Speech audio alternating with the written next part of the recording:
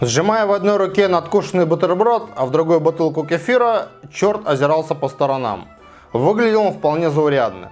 Мятый такой старомодный костюм, шелковая рубашка, тупоносые туфли. Галстук лопатой, все черное, но только на галстуке алые языки пламени. Если бы не рожки, проглядывающие через аккуратную прическу, и свешивающий сзади хвост, черт походил бы на человека. Толик отрешенно подумал, что в зале истории средних веков городского музея черт в костюме при галстуке выглядит даже излишне модерново. Ему больше пошел бы сюртук или фрак. «Че за напасть?» – выплевывая недопрожеванный бутерброд, изрек черт. Аккуратно поставил бутылку с кефиром на пол, покосился на Анатолия и попробовал длинным желтым ногтем меловую линию пентаграммы. В ноготь ударила искра. Черт писнул, засунул палец в рот. «Странно, я думал, у тебя хвост будет длиннее», — сказал Толик. Черт вздохнул, достал из кармана безупречно чистый носовой платок, постелил на пол, потом положил на платок бутерброд. Легко подпрыгнул и коснулся свободной рукой потолка, высокого музейного потолка, до которого, надо сказать, было 4 метра.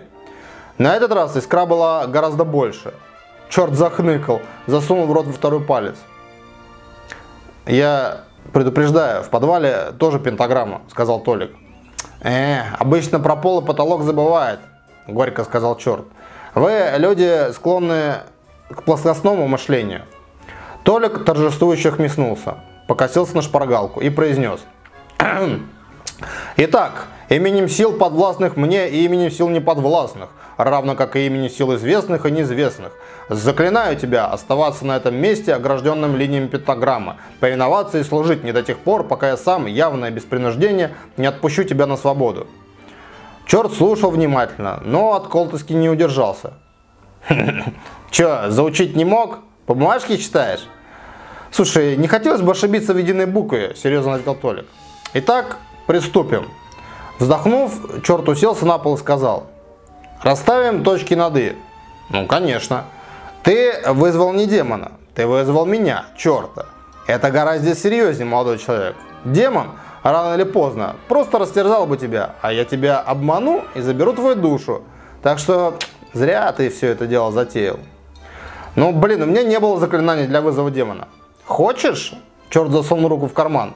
«Ты меня отпустишь, а я дам тебе заклинание по вызову демона. Все то же самое, только последствия менее неприятные». «А что случится с моей душой за вызов демона?» Черт захихикал. «Ну ты соображаешь. Мне она достанется».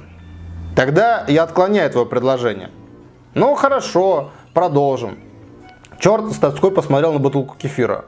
Внезапно вспалил. «Слушай, ну почему? Ну почему именно я? 108 лет никто не призвал чертей. Ну все, наигрались, успокоились. Поняли, что нечистую силу не обмануть. И вот тебе раз. Дежурство уже к концу подходит. И решил подкрепиться. А тут ты со своей пентаграммой. А дежурство у тебя долгое?» «Да не, год через 2. Месяц оставался». «Сочувствую, но помочь ничем не могу». «Итак, вы вызвали нечистую силу», — сухо и официально произнес черт. «Поздравляю, вы должны принять или отклонить лицензионное соглашение». «Давай, зачитывай». Черт сверкнул глазами и отчеканил. «Принимая условия настоящего лицензионного соглашения, стороны берут на себя следующие обязательства. Первое. Нечистая сила, в дальнейшем черт, обязуется исполнять любые желания клиента, касающиеся мирских дел. Все желания выполняются буквально. Желание должно быть высказано вслух и принимается к исполнению после произнесения слов «желание высказано». Приступить к исполнению. Если формулировка желания допускает двоякое или более толкование, то черт вправе выполнить желание так, как ему будет угодно. Второе.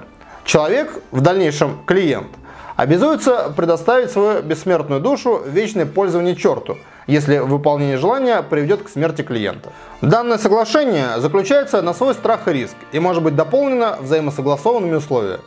Анатолий кивнул. Текст лицензионного соглашения был ему знаком. «Дополнение к лицензионному договору», — сказал он. «Первое. Язык, на котором формируется желание. Русский». «Русский язык не лицензирован», — буркнул черт. «Это с какого еще перепугу?» «Ну, у нас принято, что язык формулировки желаний русский». «Ну хорошо», — кивнул черт. «Хотя по умолчанию у нас вообще-то принят суахили». Второе. Желание клиента включает в себя влияние на людей. Не-не-не-не-не. Черт вскочил. Я не могу, это запрещено. Это уже вмешательство в чужие души. Не могу. В общем-то, Анатолий и не надеялся на это. Ну, на то, что пункт пройдет. Но проверить стоило. Ладно. Второе дополнение. Клиент получает бессмертие, которое включает в себя как полное биологическое здоровье и прекращение процесса старения, так и полную защиту от несчастных случаев, стихийных бедствий, эпидемий, агрессивных действий третьих лиц, а также всех подобных неперечисленных выше происшествий, прямо или косвенно ведущих к прекращению существования клиента или нарушению его здоровья. Слушай, ты там часом не юрист? Спросил черт. Нет, я студент-историк. Понятно. Манускриптик, наверное, раскопал где-нибудь, а? Там, в архиве у себя, а? Черт кивнул. Случается. А как в музей-то проник? Зачем этот весь унылый средневековый колорит? Да я здесь подрабатываю ночным сторожем. Итак, второе дополнение. Черт, понимающе кивнул и сварливо ответил. С чего вам всем сдалось-то это бессмертие? Ну ладно, хорошо. Второй пункт принимается с дополнением. За исключением случаев, когда вред существованию и здоровью клиента причинен исполнением желания клиента. Ну, иначе сам понимаешь, мне тогда вообще нет никакого интереса. А ты, наверное, конечно, будешь очень стараться, чтобы такой вред случился. Черт усмехнулся.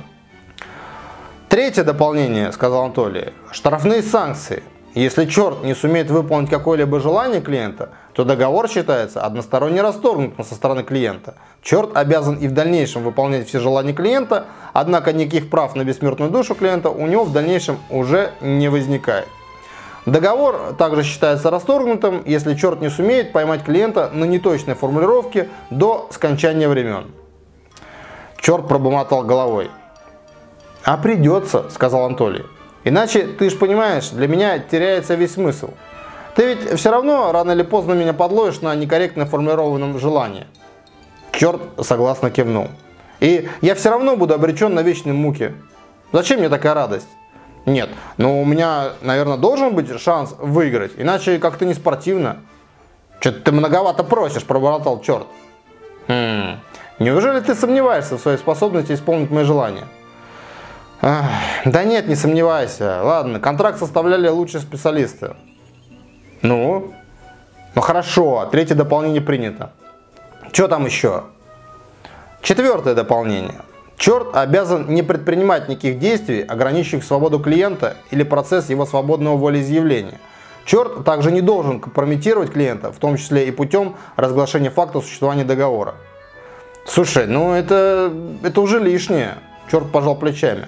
Насчет разглашения. Ты знаешь, у нас у самих там с этим строго. Там с меня шкуру сдерут, если вдруг. А насчет свободы.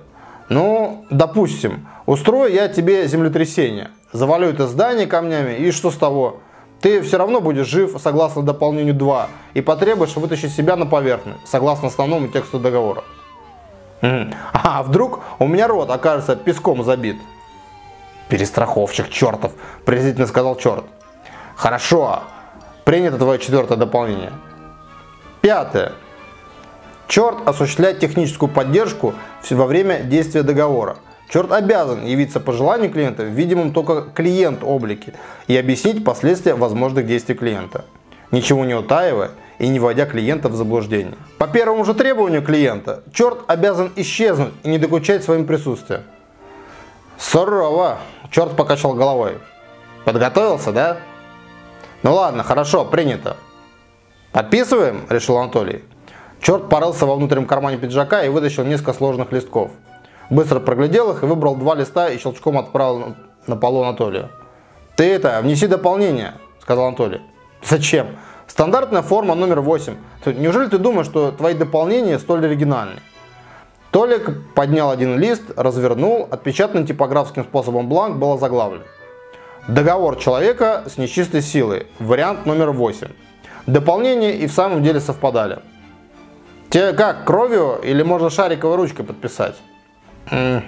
Лучше бы кровью, замялся черт. У нас там внизу, знаешь, такие ретрограды сидят. Нет, ну, в крайнем случае, конечно... Анатолий молча достал из склянки со спиртом иглу, уколол палец и, окуная гусиное перышко в кровь, подписал бланки. вернул их черту вместе с чистой иглой и еще одним пером. Черт, высунув кончик языка, подписал договор и перебросил через пентаграмму один экземпляр. «Ну, вроде как дело сделано», – задумчиво сказал Анатолий, пряча бланк в карман. «Может быть, спрыснем подписание?» «Не, я не пью», – черт осклабился. «И тебе не советую.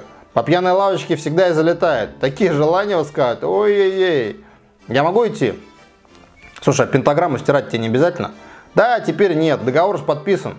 «Слушай, где ты такой качественный мел взял, а? Палец он до сих пор болит». «В духовной семинарии». «Хитрец». Черт пригрозил ему пальцем. «Мой тебе совет. Можно сказать, устное дополнение. Если пообещаешь не пытаться меня обмануть, то и я тоже отнесусь к тебе с пониманием. Весь срок, что тебе изначально был отпущен, тебя не трону. Даже если пожелаешь чего-нибудь необдуманно, ловить на слове не стану. И тебе хорошо, будешь словно сыр в масле кататься, и мне поспокойнее». «Спасибо тебе, но я постараюсь выкрутиться». «Это желание?» – хихикнул черт. «Да фигу тебе, это просто фигура речи. Лучше скажи, почему у тебя такой короткий хвост? А ты что, много чертей повидал? Нормальный такой хвост?» «Я ведь могу и пожелать, чтобы ты ответил». «Да купировал мне хвост в детстве, длинные хвосты давно не в моде». На прощание черт смерил Анатолия обиженным взглядом, пригрозил пальцем и исчез. Через мгновение в воздухе возникла кисть руки, пошарила, сгребла бутерброд, бутылку кефира и исчезла. А Толик пошел за заранее приготовленной тряпкой и ведром воды, стереть с пола пентаграмму. Для бедного студента работа ночным сторожем в музее очень важна. Первый раз черт появился через месяц. Анатолий стоял на балконе общежития и смотрел вниз, когда за левым, как положено, плечом послышалось деликатное покашливание. «Чё тебе?» – спросил Толик. «О, тебя гложут сомнения? Ты раскаиваешься в совершенном и хочешь покончить самоубийством?» – с надеждой спросил черт. Толик засмеялся. «А, понимаю». Черт по-свойски обнял Толика за плечи и посмотрел вниз. «Красивая девчонка, а? Ты прав. Хочешь ее?» «Подожди, ты ведь не можешь влиять на душу людей». «Ну и что? Большой букет белых роз? Она любит белые». «Тьфу, что за пошлость. Потом подкатываешь к ней на новеньком Бентли». «Да у меня велосипеда-то нет». «Будет? Ты что, клиент?» «Будет», согласился Толик, не отрывая взгляда от девушки. «Я не спешу». «Ну, давай, формулируй. Обещаю, в этот раз не стану ловить тебя на деталях. Итак, тебе нужен букет из 99 белых неколючих роз, оформленный на тебя и не числящий в розыге исправный автомобиль». «Изыди», приказал Толик, и черт, возмущенно крякнув, исчез. В последующие годы черт появлялся регулярно. Профессор, доктор исторических наук, автор многочисленных монографий по истории средних веков, сидел в своем кабинете перед зеркалом и гримировался. Для 50 лет он выглядел неприлично молодо. Честно говоря, без грима он выглядел на 30 с небольшим. А если еще честнее, то если бы не проведенная когда-то пластическая операция, то он выглядел бы вообще на 20. «Все равно твой вид внушает подозрения», злобно сказал черт, материализовавшись в кожаном кресле. «Ну, здоровое питание, йога, хорошая наследственность», отпарил Толик. «К тому же, всем известно, что я слежу за внешностью и не пренебрегаю косметикой». «А что ты скажешь лет через 50? «А я просто исчезну при загадочных обстоятельствах», накладывая последний мазок, сказал Толик. «Зато появится новый молодой ученый». «Что, ты же историк?» «Зачем? У меня, как оказалось, явная склонность к юриспруденции». Черт сгорбился и пробормотал. «А ведь все выглядело так банально. А ты не хочешь стать владыкой Земли? Как это там нынче называется? Президентом Соединенных Штатов?» «Захочу, стану», пообещал Толик. «И я, как тебе известно...» «Не спешу», закончил черт. «Слушай, ну давай хоть одно желание, ну самое маленькое. Обещаю, что выполню без подвохов». Нет», пробормотал Толик, изучая свое отражение. «В это дело лучше не втягиваться». «Ну что ж, меня ждут гости, пора прощаться». «Ты меня обманул», горько сказал черт. «Ты выглядел обыкновенным искателем легкой жизни».